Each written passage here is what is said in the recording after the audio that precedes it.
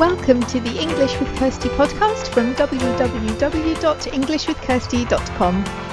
Here I'll be sharing with you tips, information and other learning resources so that you can improve your business English.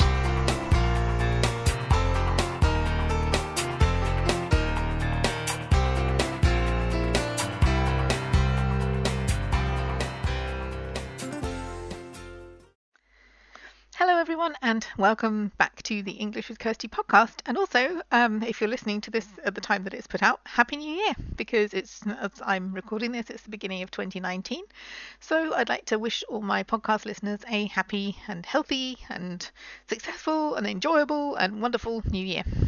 Okay, so I have heard so many things this year so far about what people are planning to do in the new year, and I think that's really good if you think about what you want to be different.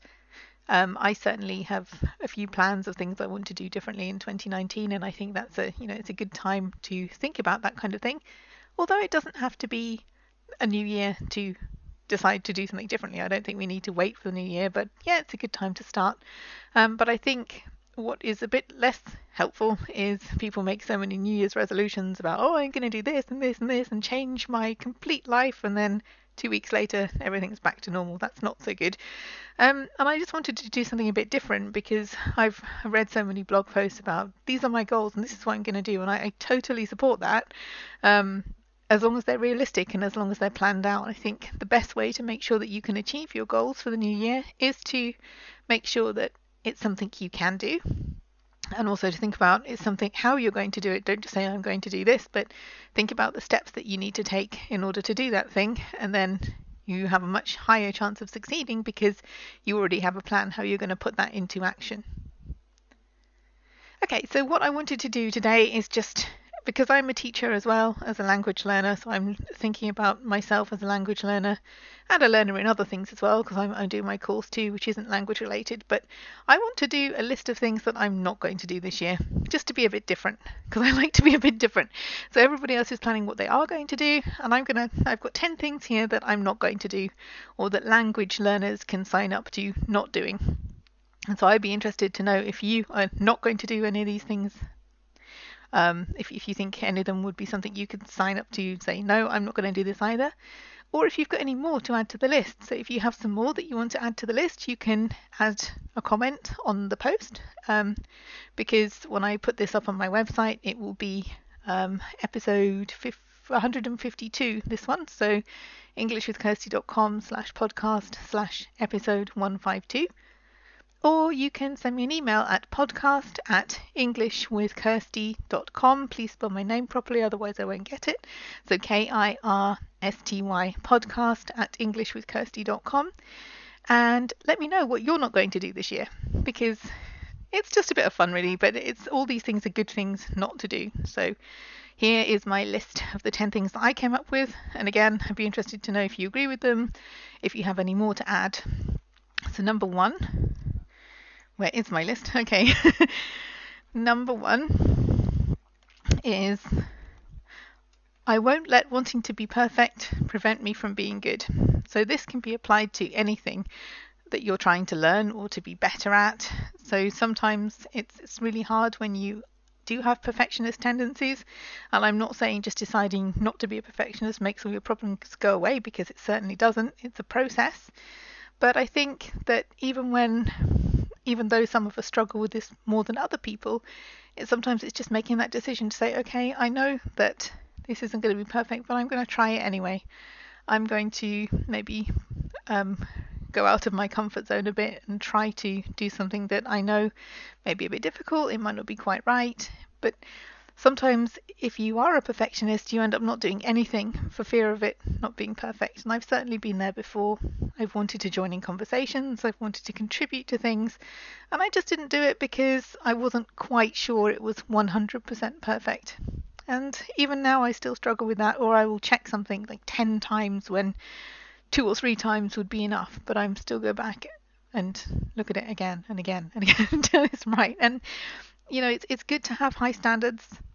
Sometimes when I look at people who appear not to have very high standards, sometimes I think, well, being a perfectionist isn't such a bad thing, but it can be if it stops you from doing things that would otherwise help you to learn a bit faster and be good for your learning journey. So number one is I won't let wanting to be perfect prevent me from being good at something. So number two, I won't keep measuring my progress against other people because this is my language journey, or whatever you want to apply to that. So I think it's really easy to feel disheartened I remember when I was learning Turkish, I knew somebody who was way better than I was, although I was, to be fair, way better than some other people who were just beginning. So there's always somebody better than you. But I used to look at this person and think, oh, I'll never be as good as that. Like, oh, I don't even understand some of these constructions that are being used in these sentences. I'll never be that good. And yet, if I looked at some other people in the group, I thought, okay, well, yeah, they're just starting out. I know a bit more. I never did that, though. I always looked at the person who was way better than I was and felt disheartened, like, oh, I'll never be that good. And that's a really bad thing to do because, we're all on our own journey. We're all learning at our own speed. Some people started years and years before us. Some people, I don't know, live in a house where the language is spoken all the time, or whatever it is. There will always be people who are better than you, and there will always be people who aren't quite as good as you. But it doesn't matter what other people are doing. This is your journey, whatever you're trying to learn. So number two, I won't keep measuring my progress against other people. If you want to measure your progress, look at where you were last year, 6 months ago, 3 months ago, 1 month ago, whatever it is. But it's the progress that you've made. And if you keep looking at people who are way better than you at something, you can do that if you want to get inspired and think, yeah, okay, one day I can do that as well. One day I will be able to do that as well. But not when it comes to thinking, oh, look at them, they're so good, I'm not. Okay, so that's number two. Number three, this is my list, remember, so so some of these you will relate to more than others probably, but I won't give myself a hard time if I forget something or get something wrong. And this is something that I do, especially with something that I care about. A couple of months ago I made a mistake with something. It wasn't language related, but it was something that I didn't want to screw up, but I did make a stupid mistake really, but I gave myself a hard time about it for about a week afterwards because, oh, you should have known better than that. You shouldn't have done that. How can you do something so stupid? And I wouldn't have spoken to any of my staff like that when I had staff, or any of my students like that. But because I made a mistake, it was the end of the world. And so if you're somebody that feels like that sometimes, then just try to be a bit kinder to yourself. I'm trying as well. I'm not saying this as somebody who thinks it's really easy, but I think sometimes we just need to give ourselves a break sometimes. Some people find that harder than others, but we can at least try. So I won't give myself a hard time if I forget something or get something wrong. That's number three. Number four, I won't expect to improve without putting in the work. And I think sometimes people do this, language learners. I don't really do this, but sometimes people think, oh, why can't I do this? And it's been like 3 whole months. Why aren't I like a native speaker yet? And it takes time. Learning a language is a long-term plan. Yeah, you can always strive to learn more and to be better and to learn quickly if there's a reason why you need to do that, or if you just want to do that. But at the end of the day, you don't get the results without putting the work in. So number four is really saying, I won't have unreasonable expectations. You have to put the work in there. Number five, this is also another one that is relevant to me especially when I was at the beginning stages of learning a language. I won't avoid the parts of the language learning process that I find difficult. So, for example, when I was learning Turkish, I was fairly good at writing. I was quite good at reading and listening. I did not enjoy speaking. Full stop. I just didn't. I hated it. And so when I had some free time, I always did the things that I was good at to get even better at them. But the one thing that I really should have done, I neglected, or only did it when I really had to, like when I had a lesson or something like that. And, that's a bad idea. So whatever it is for you, whether it's you like speaking but you hate grammar, or you love watching films but you hate reading, or whatever it is, it's different for everybody. But don't avoid that one thing that you really don't like doing because you're not so good at it. Because it's better to bring those things up to the level of your other skills than to let one lag behind, because you're not really doing yourself any favors by doing that. Number 6, this isn't really me either, but it's something I've seen people doing. I won't leave it to the last minute if I have something to prepare for, such as an exam or a presentation for work. So I won't leave things to the last minute. I noticed a lot of people doing this. It gets to the week before their exam and then they say, oh, I need to learn for this exam. Well, yeah, you do, but there's a limited amount that you can do in 1 week, even if you work really hard and have no other responsibilities. So this is really about planning your time, but also if you use English at work and you don't use English a lot and then you have an important meeting or an important presentation, don't expect to start 3 days before that and to be amazing. Language is an ongoing thing, and if you know that you have something to prepare for, then try and build that into your schedule with enough time to give yourself a good chance of doing well. So I won't leave things to the last minute.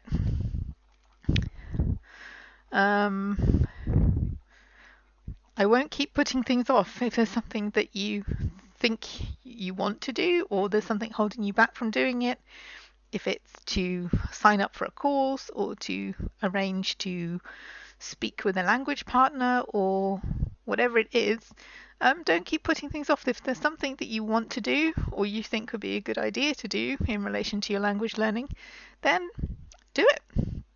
Or find out what's holding you back, what's stopping you, see if there's something you can do about that, and then do the thing. I won't buy lots of things and then not use them.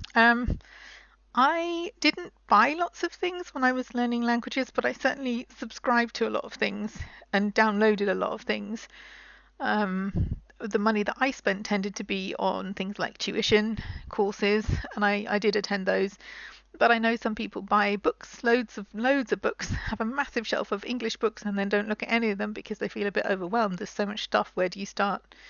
With me, it was more podcasts, for example. I subscribed to 50 different ones because I didn't know which one would be good, and then my feed was just crazy. So I think it's about being mindful about what's really going to help you. So don't overcommit yourself. So the thing that I wrote down was about buying things, but whether it's buying things or subscribing to things or joining groups, or it can be all kinds of things, but your intentions can be good, but don't overcommit yourself in what you can practically do. And sometimes the argument for doing that is because you don't know what's going to work for you. And yeah, that is a valid argument, but then have a clear out afterwards. See what isn't working for you and get rid of that so you can focus on the things that really are adding value and helping you. I won't get disheartened if I don't understand something first time. So we all learn differently. We all have different learning styles. And also some things are easier for some people than others. Other things are more difficult. Sometimes you do just need to read something a second time, find a different explanation. But that doesn't mean that there's a problem with you. It just means that maybe you do need a bit more time to work on something. Maybe you need to look at it in a different way to make sure it goes into your head. But the point here is not being disheartened because you can't do something the first time. I think often we expect to be able to do something easily. Certainly if some things come to us easily, we don't have to put as much work in. When we then find other things that are not naturally easy for us, we think, oh, for goodness sake, what's wrong with me? Why can't I do it? And I think, again, it's just about, okay, this is going to take a bit longer. That's just the way it is. I need to spend a bit more time on this, and I spent less time on something else because that was easy. So in the end, it will probably even out. You spend a bit more time learning some things and less time learning others because they're easier for you. That's just life. So it doesn't mean that you have to get disheartened and think, oh, I can't do it. It's just, okay, this is going to take a bit longer. That's fine. And the last one, I won't refuse to ask for help if I need it. So yeah, that's quite self-explanatory, isn't it? Sometimes I do ask for help. Sometimes I wait till I have exhausted every other avenue before I'll ask for help, and that isn't always good. I mean, it's good to be self-reliant and proactive and good at problem solving. All these are great qualities, but there comes a point where sometimes it's just your own stubbornness that's preventing you from asking for help, certainly in my case, and that's not always good. And even if you can do something on your own without any help from anyone, if it would have taken like a tenth of the time just to get a bit of help, then we all have limited time, so sometimes it's just the smarter option to let someone help you. In terms of learning a language, nobody can do that for you. You have to put the work in, you have to learn the language. But if you're really struggling with something, there is probably someone around you who can help. So I think a lot of people who listen to this podcast are doing language learning on their own. Maybe some, I do have people who are on language courses too, and they're using the podcast to get some additional information. But a lot of people are studying on their own, and I think that sometimes when you're doing that, if you find something that you find difficult, it's harder to ask for help. But there are people around who can help. If it's something big, like I need somebody to help me with my conversation skills, then that is a one-to-one type problem. And that is something that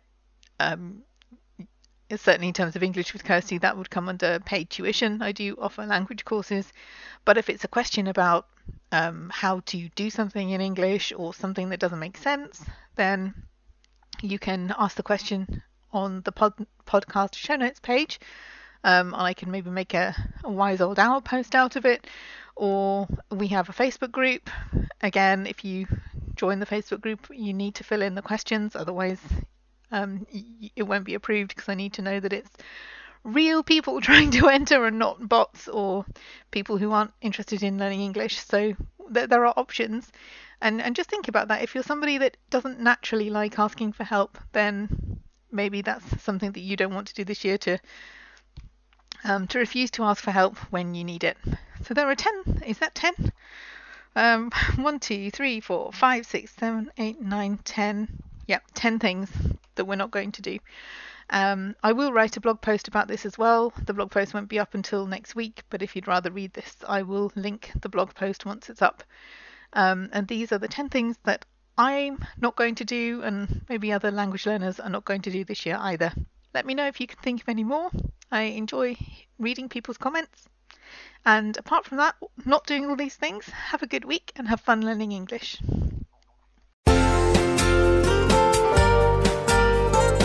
I hope you enjoyed this episode of the English with Kirsty podcast. If you have any questions or comments, my email address is kirsty@englishwithkirsty.com, or you can go to www.englishwithkirsty.com/podcast, where you'll find information about the individual episodes.